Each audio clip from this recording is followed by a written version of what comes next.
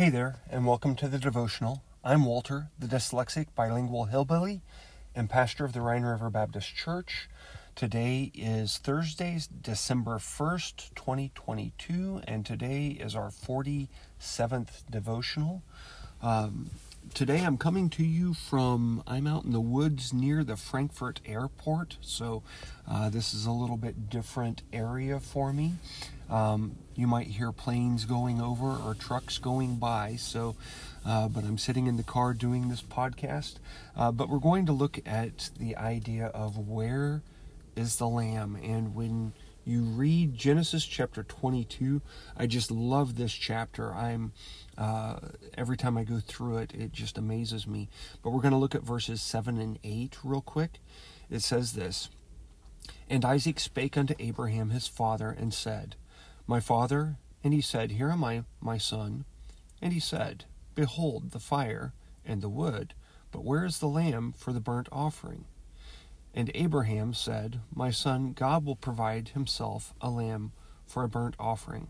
So they went both of them together." As we start to dive into this just a little bit, I find it almost comical what is going on here. Isaac is old enough and wise enough to know that if you're going to have a burnt offering, you've got to have something to offer on there. And so his question seems just self-evident of, Dad, I know you're getting up in years. Where's the lamb for this thing? And Abraham gives just a very wise answer in saying that God will provide, because God had already provided the lamb for the offering in Abraham's mind. And we won't get into even going to the book of Hebrews and looking at how that Abraham believed that God would raise him from the dead if need be.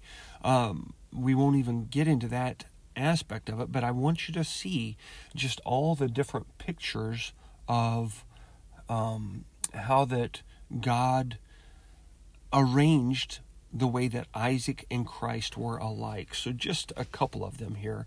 We see first off that Isaac was born of someone that should not have been able to get pregnant. Sarah was beyond the years that she should have been pregnant, but she still was able to give birth. She was still able to get pregnant, just like Mary should not have been able to get pregnant because she was a virgin. And so I find through Scripture, you find about 7 different ladies that have that same condition. I won't go through them all, but Sarah should not have been able to get pregnant here. And then when Isaac was born, I find this one interesting, that God says, or that they named him Isaac, which means laughter, or joy. He brought joy to the whole family, except for Ishmael, the one that he was taking his place, as if you will.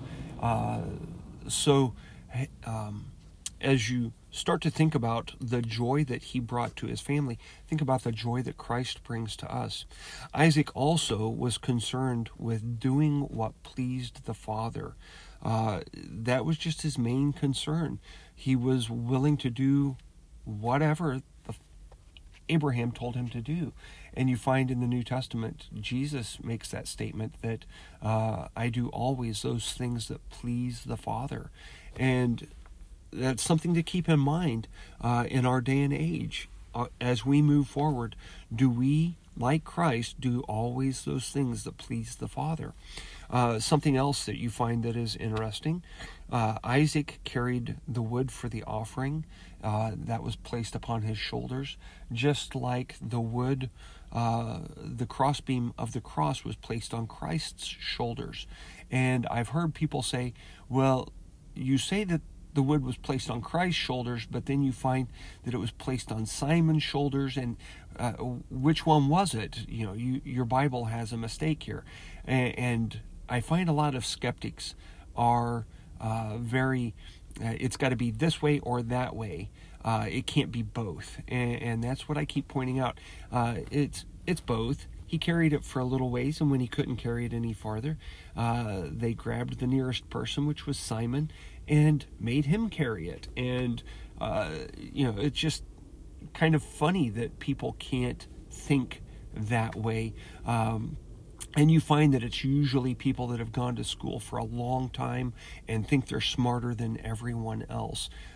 Being a hillbilly, we learned to see people that were that way, that they had more brains than sense, and they couldn't put together that Christ carried the cross, and then Simon carried it for him for a little ways. But here Isaac, he has a wood placed on his shoulders, and then you see that the father carried the fire. Abraham carried the wrath of God's judgment in his hands, and God's wrath was poured out on Christ on the cross. Every sin that I have ever committed, every sin that you have ever committed, every sin that has ever been committed was placed on Christ on the cross. He paid for the sins of the world, the Bible tells us, not just for those that are elect. He paid for the sins of the whole world. Otherwise, he is not omniscient. He doesn't have all power if he only paid for part of them. That's one of the biggest arguments that I have against Calvinism. It wasn't a limited atonement. It was a complete atonement for all sins of all ages that he took care of on the cross. And I am adamant about that if it's not that, then you're limiting the power of God, the power of Christ here. So, and then just a couple more things.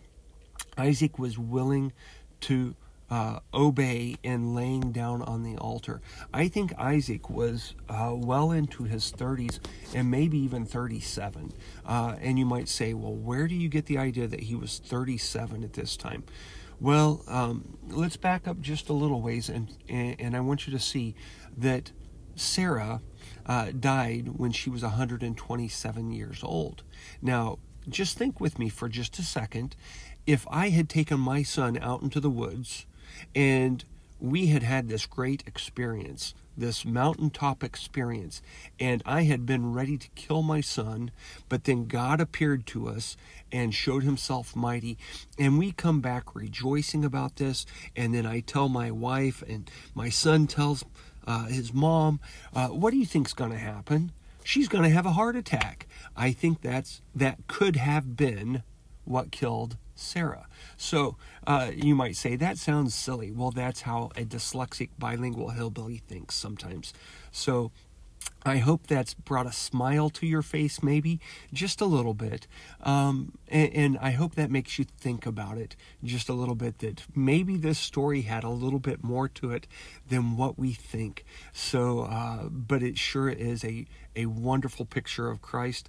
And I encourage you, as you read through your Bible, that you start looking for these pictures of Christ. This morning I was reading through one of the dullest chapters in the Bible, in Leviticus, talking about leprosy, and I could still, in that chapter, see a picture of Christ. So I hope you will start looking for these pictures of Christ all through your Bible. Until tomorrow, though, auf Wiederhören.